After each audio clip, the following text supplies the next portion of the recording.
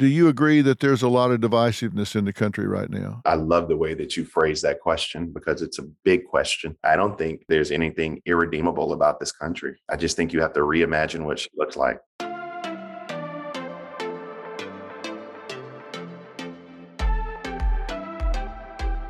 Bakari Sellers made history in 2006 at just 22 years old. He defeated a 26-year incumbent state representative to become the youngest member of the South Carolina state legislature and the youngest African-American elected official in the nation. Now, in 2014, Sellers won the Democratic nomination for lieutenant governor in South Carolina and has also worked for United States Congressman James Clyburn and former Atlanta Mayor Shirley Franklin. He is widely considered to be a rising star within the Democratic Party and leading voice for his generation. You're going to find out why in just a few minutes because I'm going to quit rattling and let him talk.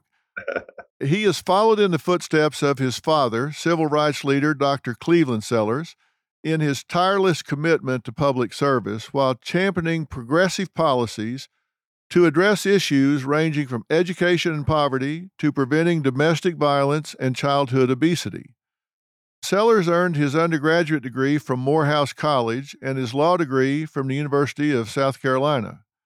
Now, he is the author of the New York Times best-selling book, My Vanishing Country, a memoir which has been described as part memoir, part historical, and cultural analysis, illustrating the lives of America's forgotten Black working-class men and women, and his new book, an inspiring picture book, Who Are Your People?, which is a tribute to the family and community that really helps make us who we are.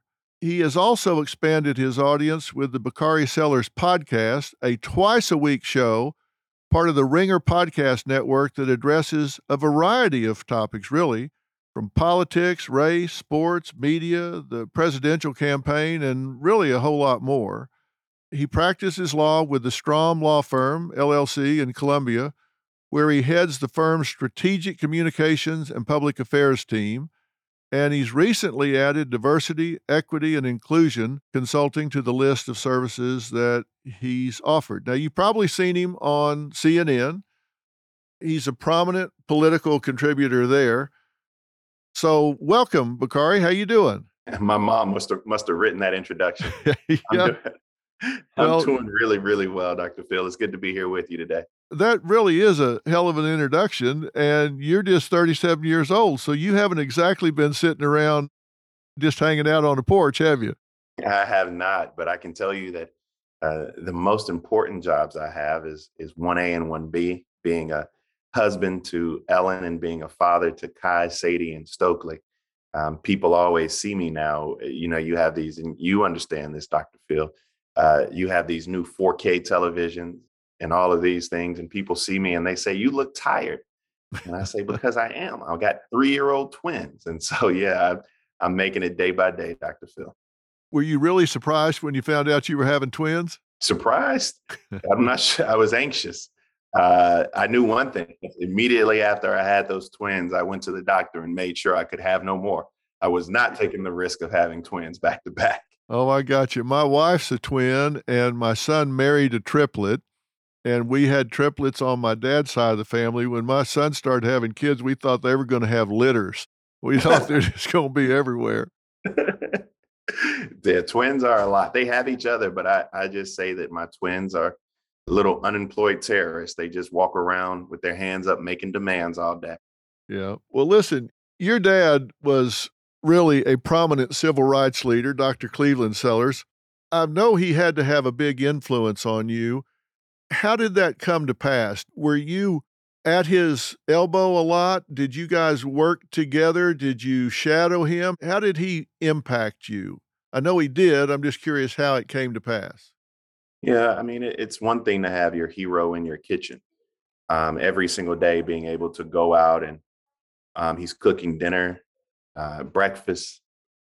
He's at your games. That's my hero. And I grew up a product of the proverb, and I write about it in Who Are Your People? But it takes a village to raise a child. My dad was a member of SNCC, the Student Nonviolent Coordinating Committee. So my village was unique. I'd have people like Julian Bond. I'd have people like Marion Barry. I'd have Judy Richardson. The heroes in our household were Fannie Lou Hamer and Ella Baker. It was just an awesome, awesome village that helped raise me. And yeah, I was at his elbow. Everywhere we went, I was there, trying to learn and soak up as much of our history as I could. Did you guys have things that you saw differently, disagreed about? I don't know if it's disagreed about, but that youthful naivete that I try to keep, it made me question things with the benefit of hindsight. One of the questions that I'd always ask my dad, Dr. Phil, is should integration have been the goal of the movement? Should we have fought so diligently for integration, or should we have attempted to have economic empowerment within our own community? And of course, my dad says that hindsight is always 2020. But we would, I would challenge on those things. But in terms of just disagreements, he probably has more disagreements with me than I do with him, as Yeah. as most fathers and sons.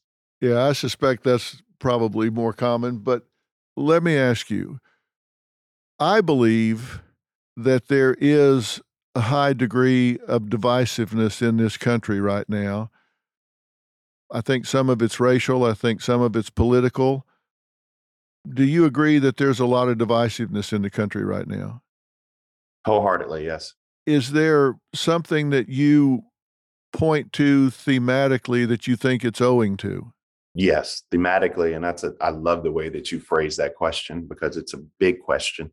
Thematically, we've never dealt with the issue of race in the country, which is the root of our divisiveness. I think that um, by not dealing with the original sin of this country, by not truly combating or having dialogue and discussion about the issue of race, um, we have contributed. It's like a cancer. When you don't cut it out, it just metastasizes. I think that and this is going to sound weird coming from somebody on CNN, but I think that a lot of and I love Ted Turner, by the way, but a lot of the divisiveness we see culturally and in our face is because of the 24-hour news cycle. And with this 24-hour news cycle, there's a lot that has to be fit into those 24 hours, which means that you have a lot of crosstalk. You have a lot of people who are you have individuals right now who have news shows, but they don't even, uh, they say don't consider them to be journalists. They are entertainers at that. And so that type of feeling, that 24-hour news cycle with whatever, on top of the issues we have of race, I think is decently combustible. Because I was going to ask you, is it a news cycle anymore? Because I'm much older than you, about twice actually. I really wonder if it is a news cycle because I turn on CNN and it's really hard to trust what I'm hearing because there's so much agenda and so much spin. So I flip over to Fox and it's the same thing, just all spin, all agenda. It's like, do I like mix it all up, divide it by two, and take the middle? It's hard to know where I can go to find out what really happened. It's hard to find news anymore where somebody doesn't have an agenda that they brought to the desk. And so they're running it through their filter, which I resent, frankly. Yeah, I mean, you posed a really good question. I mean, first, is there a news cycle anymore? To answer the original question, um, it's my father used to come home, and you are of that generation. Ain't calling you old, just calling you seasoned. And he Thank you for would that.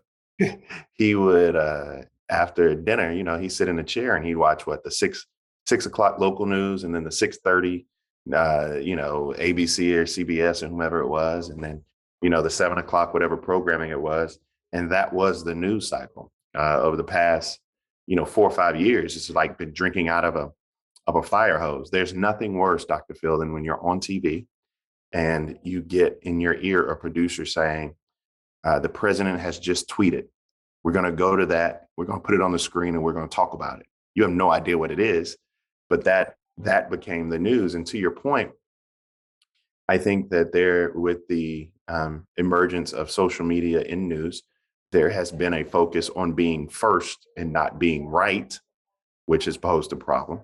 Everybody wants to be the first to the story, and people don't care necessarily about being right in the story. But I think even more importantly, and one of the things we are doing at CNN is getting back to the journalism, and not the entertainment. I mean, that's our new boss's kind of mantra. I'm excited about it, and we'll see what happens. I get paid to tell my truth, and so I'm not a journalist. I tell folk that all the time. Um, I'm a commentator, and I will tell you the truth as Bakari sees it, and that's the best I can do. But you don't masquerade or wrap what you're saying up as news. You're saying, I am a commentator. I have a point of view. I'm going to tell you my point of view. And so you're transparent about it. Correct. Very much so. And I think that there's a balance. We've always had that balance. There's somebody else on there with a alternative background, a different point of view, at least somebody in the middle. But what you're talking about, and one of the things we do well, I mean, just recently, whether or not it's the war, or whether or not it's a school shooting, is we do cover those stories extremely well. Because I think that, and I don't want to be presumptuous or assume, but I'm pretty sure that when somebody tells you there's been a school shooting, which happens unfortunately more than it should, which is a part of our American fabric, I mean, you turn to CNN and you see and you watch and you try to glean what happens from there. But yeah, all media needs to do a better job of day in and day out covering the news. I won't disagree with you. The first page of a book never tells the full story. And those news alerts and headlines, like the ones we get on our phones, don't even scratch the surface of what the story is really all about. Stories are like people, multi-layered and complex. It takes some digging to find the truth, but when we find it, it can change our world. We like to dig. The news on Merritt Street. Essential television.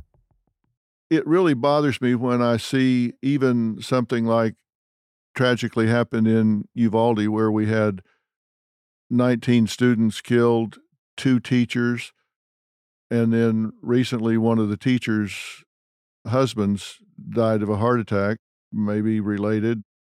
I can imagine with the stress. I'm watching that. I don't even know which channel it was, but I start hearing people from both sides of the aisle using it to politicize issues of gun control and whether the governor of the state is doing enough of this or enough of that. There's time for that. But in the meantime, we've got people down there that are really hurting and need resources and help. And it just really is offensive to my sensibilities to see people getting up on their hind legs and running an agenda on top of that. I hate to see that. I would push back on the framing of that because my pushback would be that when is the time to have these conversations? And people always say, well, the bodies they're still warm. And as someone who lived through a mass shooting, one of my good friends, I write about it, Clemente Pinckney, was the pastor at Mother Emanuel AME Church, and him along with 8 others. I mean, they like in Buffalo. I would just say Dylan Roof took the best of us. He walked into a church doing Bible study and shot 9 people. Tragic. When do you have these conversations? And what I resent more than the politicization or whatever you may call it is the do nothingness.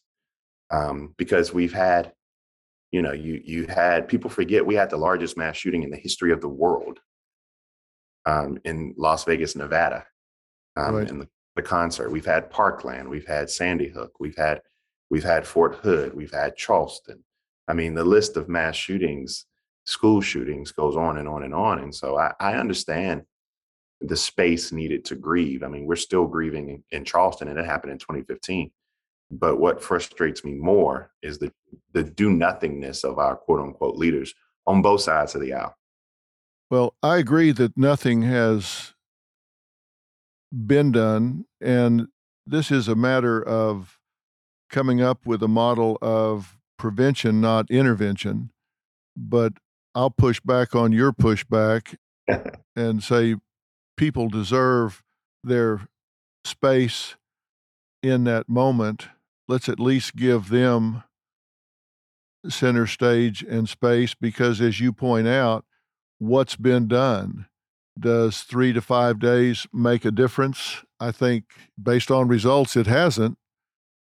So we can at least be respectful of those that are hurting instead of interrupting press conferences and beating on the drum. How about instead we actually get some meaningful legislation? We actually get a plan of prevention that should 100% be bipartisan. This doesn't have anything to do with the Second Amendment. Everybody frames it that way, but it doesn't have anything to do with Second Amendment. You will not get an argument from me out of that. I'm a concealed weapons permit holder. I'm a Democrat from South Carolina, which doesn't make me the most liberal Democrat in the world. I got my CWP. I was in a class with Nikki Haley, of all people, one of my good friends who were actually from the same small county in Bamberg, South Carolina. And so I get all of that. I understand it, and it should be. But you have to have something to get 60 votes. And I'm going to be extremely blunt with you, Dr. Phil, and I think that's why whether or not people like me or not, I think they always respect my truth. But when 20 white kids were killed in Sandy Hook, and we did absolutely nothing, our country became so desensitized to that. It became so normalized. When we did nothing after Sandy Hook, I was completely jaded by the thoughts that anything would happen in the future. And so I was speaking to a colleague today at CNN, and I said, it's very difficult to be a new parent. My 16-year-old is my stepchild, and my 3-year-olds, of course, are mine. But it's very difficult to go through this phase of sending your kid to school because you know it's going to happen again. Your prayer has to be that it doesn't happen to your children. And that is an anxiety-inducing moment. Well, it is. There were 61 active shooters on campus in 2021. That's more than one a week. I mean, and you think about this kid in Texas. He went and got an AR-15 on 2 different occasions and 350 bullets. And nobody stopped to think that maybe there needed to be some pause, or maybe there needed to be some further. I just don't get it. I think that there's some common sense, basic things we can do, and we're just not there. You said when Sandy Hook happened and there were all of those white children that got killed and nothing happened. Why do you point out that they're white children? I think that for a country that has a true question mark on the value of certain lives and the benefit of humanity, I think by bringing in that component and being extremely clear in the description thereof, and saying that there's no question these lives matter, there's no question of the value of the sanctity of these lives. This is not in question at all. And we did nothing. I think that exacerbates and drives home my point. It also, Dr. Phil, in a probably decently cynical way, is decently sensationalized. I recognize that.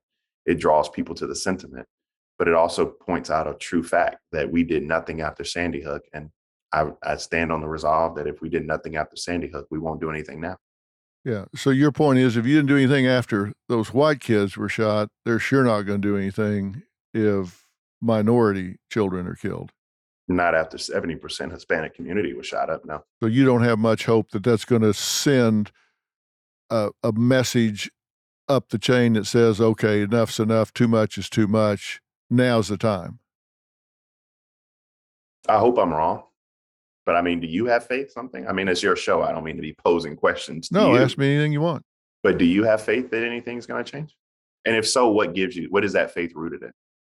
My hope is that at some point, there's got to be a tipping point where America says enough's enough and too much is too much. And if anything is going to cause the left and right to come together, then somebody that goes in and guns down innocent children. I mean, these children were 9, 10 years old.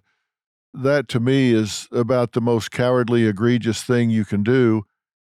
And it just seems really hard to imagine that anybody from the far left to the far right could disagree that that is an absolute stain on our nation, that that is a horrible thing to keep happening. Like I said, it's 61 times in 2021.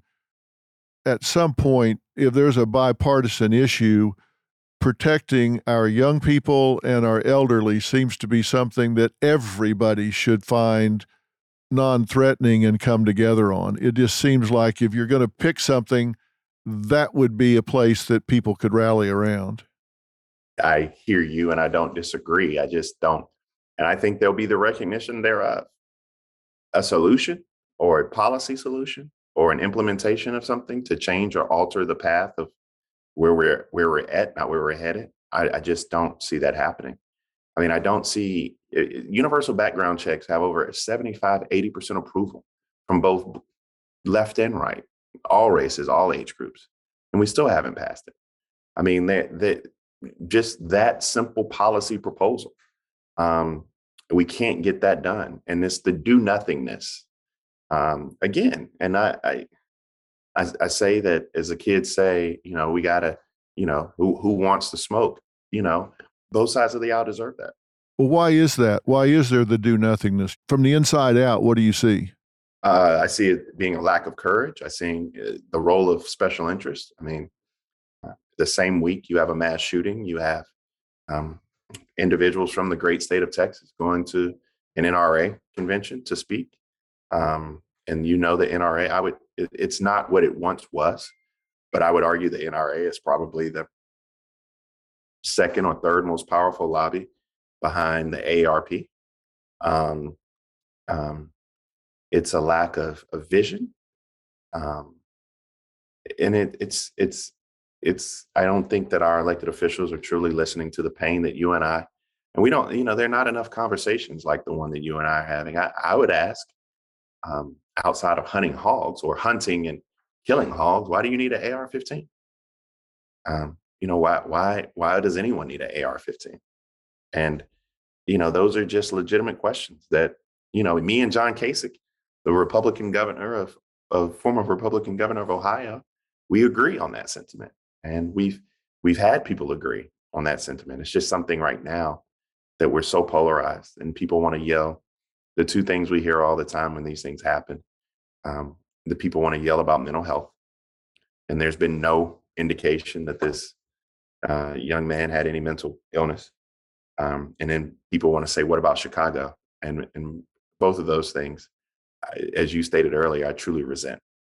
If there's a path to overcome the do nothingness, what is it? Electing better people. When are you running for Senate, Dr. Phil? I'll come support you. I think about what you just said about electing better people. I wonder sometimes if the better people have the attitude that you get into the system and you just get bogged down and they think they can have more impact from the outside in than the inside out. I mean, I think that that's reasonable. And then you look around and why would you want to work with some of these people that are there, to be honest with you? When I first got elected, I was 21, 22 years old. And I remember going in the State House and I would look at folk and I'd be like, oh my God, I can't believe I'm here. And then after about a month, I was like, oh my God, I can't believe you're here. I can't believe you're here. Yeah. How did you get here? It becomes quick. It's cold water on you quite quickly. Yeah, I suspect you get disillusioned pretty fast. The funny thing though, Dr. Phil, and the perspective that I come from on all of these things, whether or not it's the issue of race that we talked about, whether or not it's guns or, being forward thinking or whatever, I don't think personally there's anything irredeemable about this country. I just think you have to reimagine what she looks like. And so, I mean, I don't know, call me youthful and call me naive. I just think we have to reimagine um, what this country should be. You said that the original sin has never been dealt with. What do you think should be done? I mean, I think we have to have honest conversations about it. And I think that was one of the benefits of the 45th president of the United States, that for the first time in this country, it was front and center. And we were having conversations outwardly about race. When I look at Charlottesville, for example, you know, with the tiki torches and the Jews shall not replace us, and the um, chant racist and anti-Semitic chants that were had in Charlottesville. What stuck out to me the most was that nobody wore a hood. Nobody covered their face. They didn't wear masks. They were so emboldened and comfortable in their anti-Semitism, in their racism. And for me, that was a watershed moment in this country where people, it was no longer in the dark corners. And we were outwardly having these conversations about the fact that systemic racism is a true issue. Um, I think that many of these systems we have to deconstruct. And I said reimagine earlier. I'll throw that word out there again, but rebuild them in an image that's inclusive. I don't. I mean, I've never, and I don't really know anybody. I don't want you to dance for me. I just want to be on the dance floor. I mean, I just hope that that everyone has an opportunity. How do you go about that? How do you do that? You know, you sound kind of pessimistic that you think, it ain't going to happen. It's too far gone. Are you of the belief that it's not going to happen, that we pass that level? No, I mean, I still have faith. I have faith in tomorrow.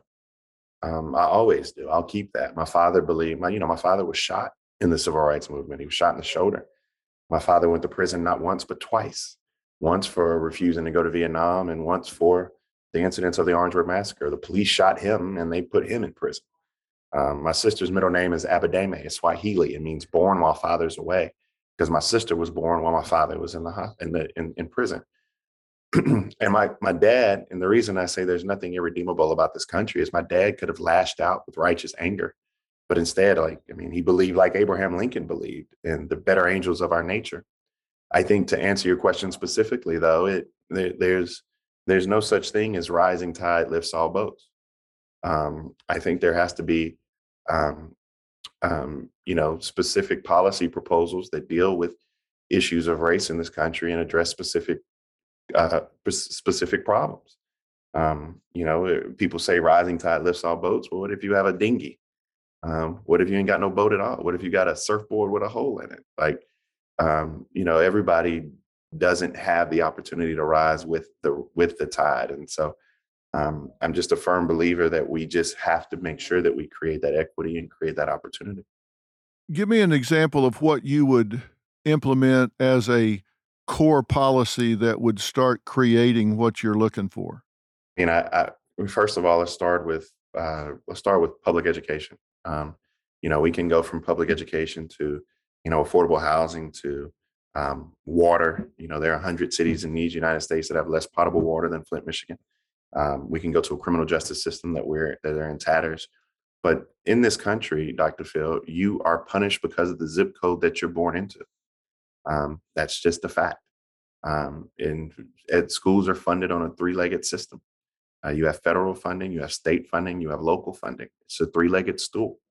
And so, if you're in a poor community, oftentimes dating back to Brown versus the Board of Education, where Chief Justice Warren said that segregation causes a sense of inferiority by placing children in environments not conducive to learning. These communities are many times Black and brown communities. And instead of creating new systems of streams of revenue to pump into these areas, whether or not it's gaming, whether or not it's marijuana, being creative or inventive, whether or not it's creating a tax base to woo the next, Revlon or Tesla to your community. Many times these areas remain stagnant. And, I don't know if you read Friedman, Dr. Phil, but not a big Friedman fan, but he wrote "The World is Flat." I agree. So I'm not like Kyrie Irving crazy, like you're not going to fall off the edge, but yet the world is flat because we are now competing with kids. If you graduate in South Carolina, you're now competing with kids who graduate around the world. And we are not preparing our particularly Black children for a 21st century global economy. And so, yes, I would have a policy proposal that directly infuses cash into these areas through innovation, progressive ideals, so that these kids have the resources to learn and compete. What do you think about these situations now where there are neighborhoods that are high crime, low tax base, low industry opportunities? How do we get those kids out of there to get the kind of opportunities that they need to have a chance, to have a shot, to not get up the ladder, but even get on the ladder? To even have a ladder, right? Yeah. Yeah. The question is, I mean, we have to address the underlying systemic reasons that we have these communities in the first place. The proliferation of guns. People talk about Chicago often. And I always say that, the reason there's so many guns in Chicago is because Indiana has terrible gun laws. That's where the guns come from. They come from an hour away, 45 minutes away in Indiana. But also, we have to invest in these communities. You have to have summer lunch programs, summer job programs. You have to have after school programs. You have to have resources. In many of these communities, many of these communities, Black fathers are not in the homes due to mass incarceration. You have, for a very long period of time, Dr. Phil, and you know this better than I, so I dare not step into your bailiwick, but crack in this country was seen to be a crime. They treated it as a crime. And opioid addiction is treated as a public health outcry. And so I think that, we have to examine the way that we adjudicate these crimes, that we treat these crimes. We have to examine the resources and outlets. One of the things I did in my district was I built a library. People laugh at me. They're like, that was the best thing you did? I was like, yeah, because right now in Denmark, kids can go there and they can have after school programs. They can have summer programs. People go there to get access to Wi-Fi. It's a very, very real thing. And just being innovative and thinking about what your community needs and trying to meet those goals is what we need more of. People want to run the TV. They want to be a part of a clique or whatever and say the most outrageous things. And nobody wants to work and get it done anymore. There's interestingly a lot of research about violence, gun violence in particular, as I'm sure you know, it clusters. There are even microclusters. It clusters into neighborhoods, and even within a neighborhood, it clusters into specific blocks within a neighborhood. Empirical evidence has shown that if you focus on that microcluster in a neighborhood and you go into those that are committing that violence, you actually sit down with those wrongdoers and say, okay, look, we know who's doing this. We know it's you. We may not have enough to arrest you right now, but we know that it's you, and we want to offer you an alternative. We want to provide you with a ladder and with a way to change this and alter this, to give you a way to get out of this situation. That the results are pretty astounding in terms of the number of these violent individuals that choose a different path. They choose to seize that opportunity, choose that education, choose whether it's occupational education or school or whatever, that they actually embrace that and get themselves out of that situation if somebody's willing to do that with them and for them.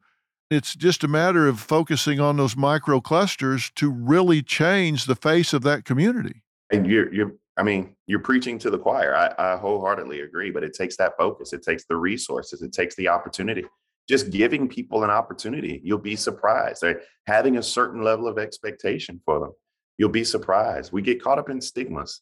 Dr. Phil, one of the things I always tell folk, and it flusters them a little bit, I was like, there's no such thing as Black on Black crime. That's like not a real thing. It's a sociological myth. To your point, we live in highly segregated communities. And because we live in these highly segregated communities, people are more prone and apt to commit crimes against people that they're in those clusters with. And so 90% of all Black folk who are killed by Black folk. but 90% of all white people who are killed by white folk. And it's because of these clusters. It's because of these highly segregated communities that we live in. And my only point in saying that is that if we focus on the things that are real and not these highly divisive rhetorical analysis, going all the way back to the beginning of our conversation that we throw out there on cable news and deal with the substance, as you just said, we'd have much stronger, healthier, and better communities. Yeah. And I think where a lot of people are lost in the debate, in the argument, in the joining of the solution is that difference between give a man some fish he'll eat tonight, teach him to fish, he'll eat the rest of his life. It's not about just giving individuals money as opposed to taking those funds and empowering them to create a different standard of living for the rest of their life. And I think that's where a lot of people that I've talked to differ in saying, well, you can take them out of poverty by making these funds available.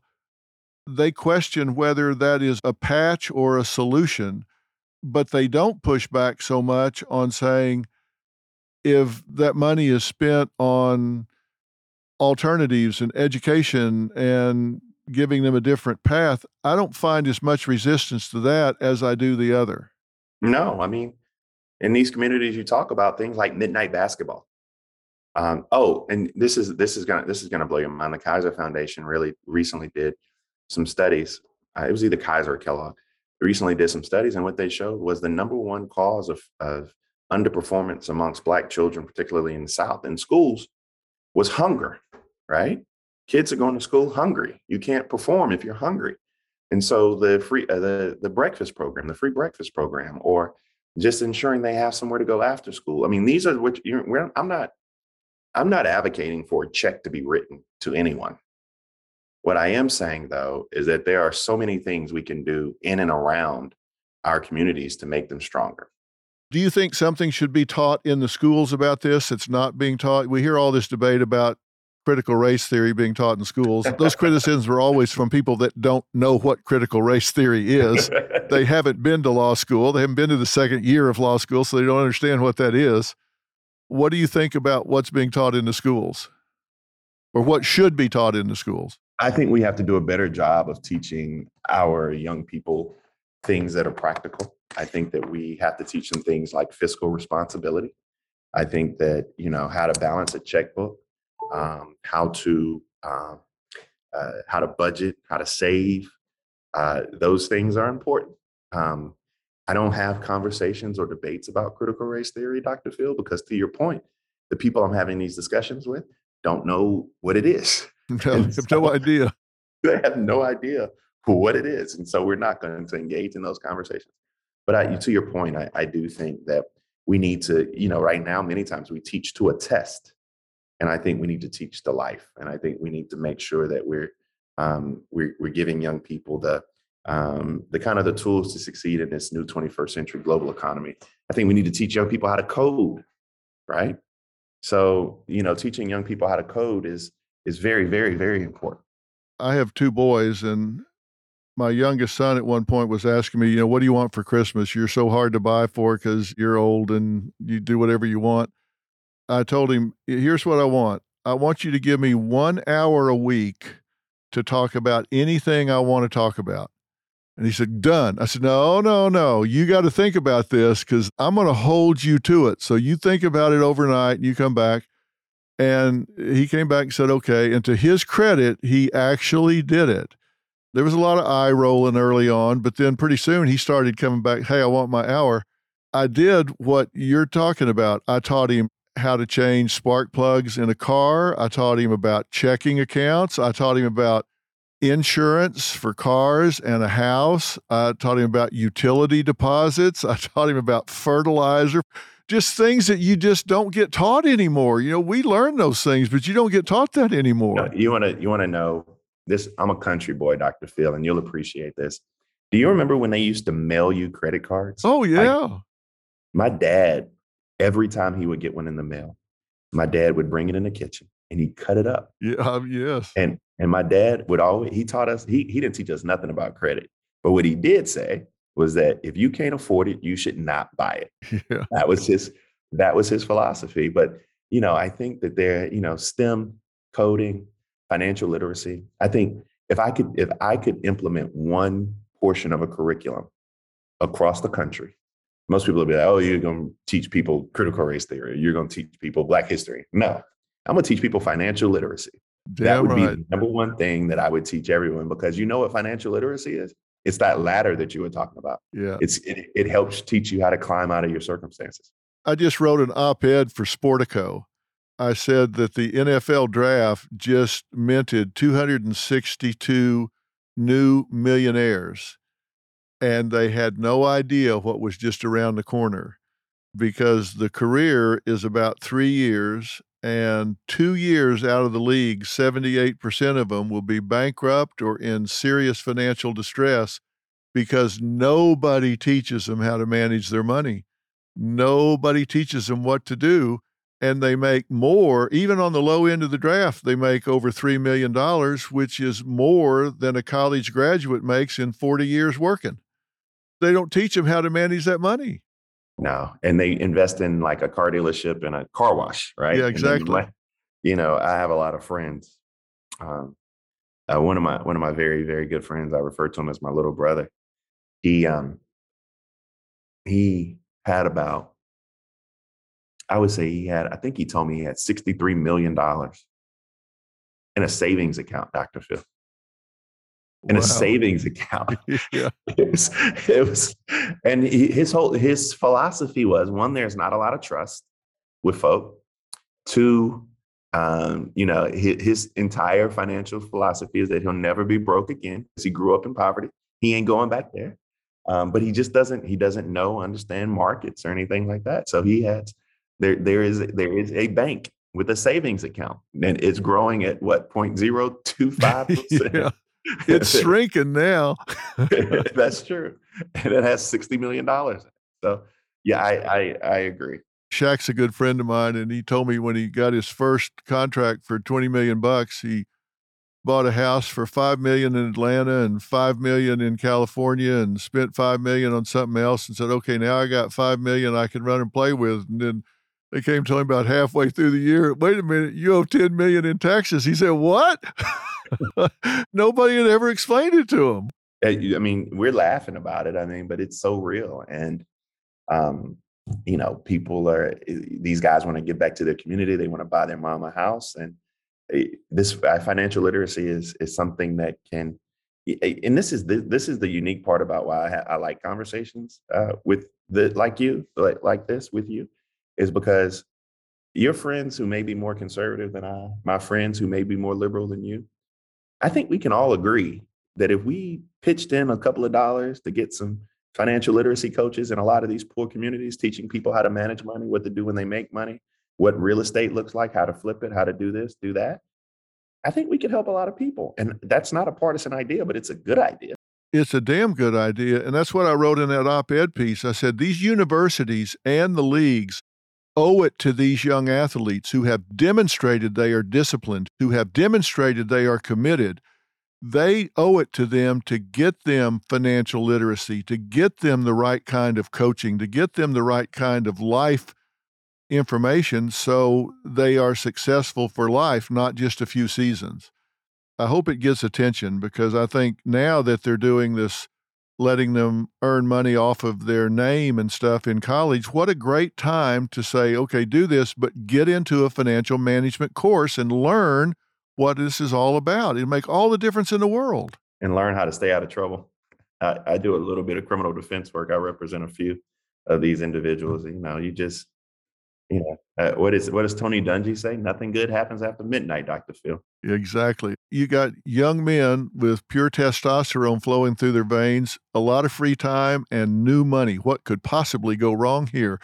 And a lot of new friends. Exactly. New friends. Yeah, they come out of the woodwork. Well, listen, I think you and I could sit down and figure out a whole lot of stuff. I think we could too. I think we need more. Like I said, we need more good people. So in the establishment, in these halls of Congress, and I'm only 37, and I may sound pessimistic or jaded, but I I can tell you that I'm really hurt after the last couple of weeks, after Buffalo, after Yeah. this recent school shooting. I mean, I see the crush of inflation on people. I see, and we're still in the middle of a war, right? Yeah. People are committing war crimes, right? I think about the family of Brittany Griner all the time, Dr. Phil. I think about what she's going through, and it's just, I'm hopeful, but my tone is probably pessimistic because this is just a kind of weird time that we're in. Well, that's not how you usually are, that's for sure. And it's not what's reflected in your book. Who are your people? We've had it up on the table here. I'm sure this is categorized as a children's book. It's one of those things that I think is written at different levels. It is a children's book. Your child can certainly comprehend this. But I have to tell you, the second time I read this, I sat down on the couch with Robin. Robin's my wife, as you probably know. We've been married 45 years. And I said, read through this with me. I've read it, but read through it with me. We both agreed. I think some of the best messages that come through are really kind of elegant messages that are very simplistic. The best scientific equations and solutions are the ones that are most simple, have the fewest moving parts. This is a great children's book, Bakari, but it's also a great reminder of family value and family pride. After I read it, I remember my mother saying to me when I was young, we were talking about something, and I said, why not do that? And she said, well, you're a McGraw, and McGraws just don't do that. And you understood it. You understood it, Exactly. right? Exactly. So we just don't do that. For people that are listening and not watching us on YouTube, the book I'm talking about is Bakari Sellers' new book, Who Are Your People? He really goes through the book, which is cleverly illustrated by Reggie Brown. It starts out with a father and his children, and it says, when you meet someone for the first time, they might ask, who are your people and where are you from? Then it's got a great illustration of people kind of in the clouds, which kind of refer to your ancestry, to me at least. And it says you should always be proud of who you are. Your people were strong and smart. They dreamed of things not yet seen and imagined that we could all be free. Then it talks about that your people were fighters, and it shows that they stood up and fought for what they believed. It kind of goes to the end where it says, so what will you dream and how will you change the world? Your children have to be really proud that their dad wrote this. I'll be honest with you. It's their second favorite book. They like their numbers book the best, but that's me on the cover, and that's Sadie and Stokely throughout the book. For me, it was an awesome opportunity to write a book, allow them to see their image in the book. And you said it best. I mean, I was trying to write a book so that not only the child that you're reading it to get something out of it, but the reader as well. And that last quote, Dr. Phil, you change the world every single day through your podcast, through your voice, through your op-ed pieces, through your TV. And I want people to think about how they're going to change the world. I think we need more dreamers. I agree. I'm really proud to meet you. I look forward to meeting you in person because we're on Zoom right now. When I'm out that way or you're out this way, I look forward to sitting down and having dinner with you. You sold some books yesterday because Robin ordered 12 copies of this. I love Robin. Yeah, she got it for all the kids that she knows and both of my sons who are fathers themselves. So really good job on this. Congratulations. And I know you're going to sell a bunch of books today. And by the way, he did not even ask me to mention this. So he didn't come on here to sell books. I just wanted to talk about it because I think it's a really good job. I really respect your measured approach to the things that you're saying. You're not just whining and complaining about what things are not. You're taking a constructive approach. A lot of people can complain, but so few offer an alternative. And you certainly put verbs in your sentences and offer alternatives. And I respect that greatly. Oh, I appreciate that. And I appreciate the conversation and the questions and the pushback and the pull and the listening, because I think these conversations are healthy, and it's the only way we move forward. Well, I couldn't agree more. Let's stay in touch and maybe we'll come up with something that'll create some change in the future. But I look forward to meeting you in person. I look forward to meeting you, and I cannot leave without saying you have the most amazing staff of anyone. I know that everybody loves Dr. Phil, and I love Dr. Phil, but I had no idea the professionalism and the just amazing people you had around you. I guess I should have known, but I wanted to give them a shout out on air while we were still here. Well, thank you. I'm proud of all of our people. They do this with passion, I can assure you. Everybody believes in what we're doing. So I'm glad to hear you say that. I look forward to talking to you again soon, Bakari. All right. Be blessed. Have a great day. Thank you. Best of luck. Take care.